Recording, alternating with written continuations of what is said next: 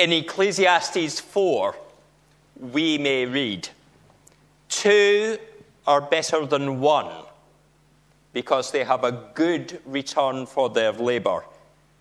If either of them falls down, one can help the other up.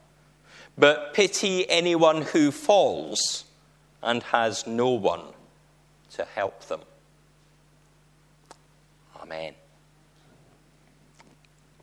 Our best friend might come in many forms. It might be a brother or a sister. It might be someone that we grew up with at school, a colleague or a friend from work or a club that we belong to. Maybe the person we are married to.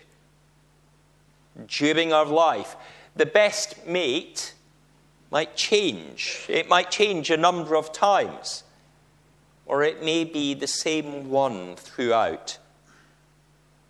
But I imagine whoever that person is, however many times that person has changed, there will be certain truths that remain. You enjoy spending time with them. You will have a mutual understanding about various topics and about each other. There will be trust, and as we've seen on the video and in our reading, a level of selflessness. In short, between friends, there is love. Our passage reveals to us something of the depth of true friendship. Jonathan will try to deceive his father, the king, and he will risk his own life for his friend David. Jonathan is a prince that might be expected at some point to take the crown, to sit on the throne. But his language identifies that he knows that David will be the right king. Jonathan says at verse 13, "May the Lord be with you as he has been with my father." And the way that he carries on speaking suggests further that David will have power over Jonathan's family. "Do not ever cut off your kindness from my family." There's a sense of trust and hope for the future there, as the one that should inherit looks to the one who will. It would be to Jonathan's advantage to simply be a superficial friend, to be kind to David's face, but then tell King Saul at the feast where David truly was. And then David could be found in the woods. This would earn favour with Jonathan's father, the king, and potentially bring the crown to his head. But Jonathan doesn't take the view that blood is thicker than water. He doesn't take the view that he should claim the prize of power and wealth. He will not betray his friendship, and instead righteously protects David, even risking his life to do so. Do we in our lives think of our gain and the gain of our family over that of the gain of a close friend? How do we balance things? How do we set our priorities? In the video clip from last year, Alistair, the older brother, had a chance of beating the South African. If he had kept up his pace, he might have had gold medal. He would certainly have had silver. But having helped his younger brother Johnny to the line, Alistair could still take the silver and let Johnny get bronze. But that's not what a true friend does. A true friend pushes on and is selfless. And if you watch that clip carefully, you'll see that Alistair actually stops.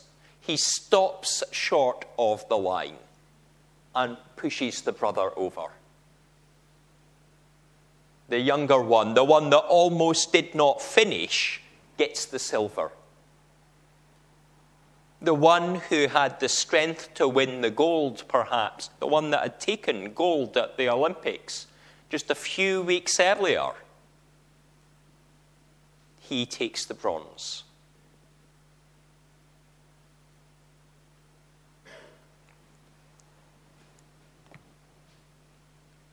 This is true friendship. This is love.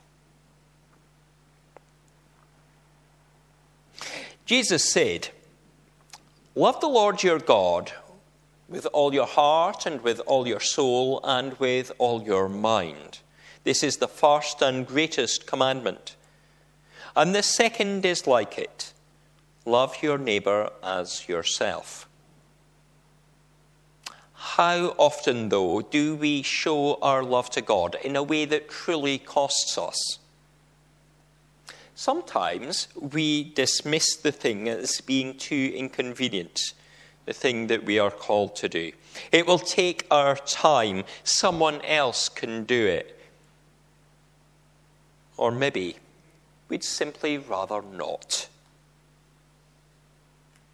We sometimes make decisions because of who will be there. What type of music? Because we will be moved out of our comfort zone. We will be challenged in our faithfulness. But if we love God with all our heart, we will put him first, above others, above even our family, to do the right thing. We must always consider what that right thing is and whether we have our priorities in order.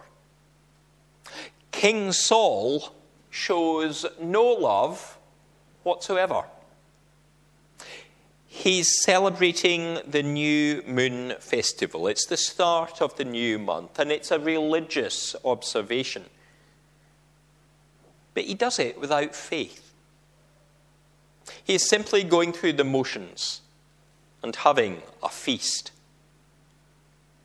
Likewise, how the king treats his son, how he refers to his wife, what he speaks of David. There is no friendship and there is no love. There is no hope.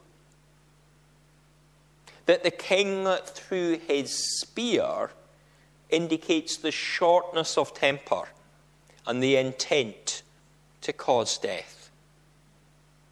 The language and actions of the king demonstrate why Samuel had been led to the Lord to anoint a new king, which was David. Our own queen has this week achieved her Sapphire Jubilee, which is a remarkable feat. And although I understand that she may at times be forthright and speak her mind, she also understands the importance of being stable and of exercising self-control. And as we remembered last summer, she considers herself a servant of her people. A ruler, someone in authority, cannot be an individual that just flies off the handle. A head of state needs to think in a cool-headed way and bring a reasoned response. By contrast to how the king behaves in this passage, Jonathan, although said to have fierce anger, keeps himself composed. Yes, he does not meet violence with violence, but processes his anger through finding himself unable to eat during the feast, an indication that he knew all was not well. He wanted to come to God, but he was struggling in the circumstances. And then as the next day comes, he is able to move onwards, to communicate the message to his friend David that it was right to flee. This is the sort of friend you want, isn't it? This is who you long for as a best friend. As we heard earlier in the family time, Jesus in John 15 calls his disciples friends. It's at a time of a change of tempo in the proceedings. He's starting to come to the end of his earthly ministry and pass it over to his followers. This transition must come because it was not going to be long until his arrest. Although we may experience many good friendships in our life, no one will match the loving friendship that is offered by Jesus.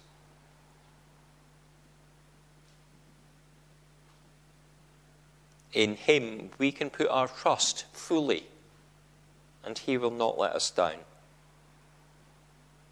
He always offers hope. He will know your inmost feelings, as a friend often does, but he will never tell them to a tabloid.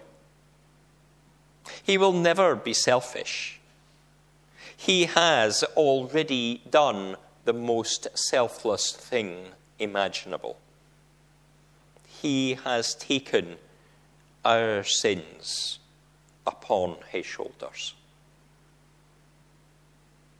When we think of friends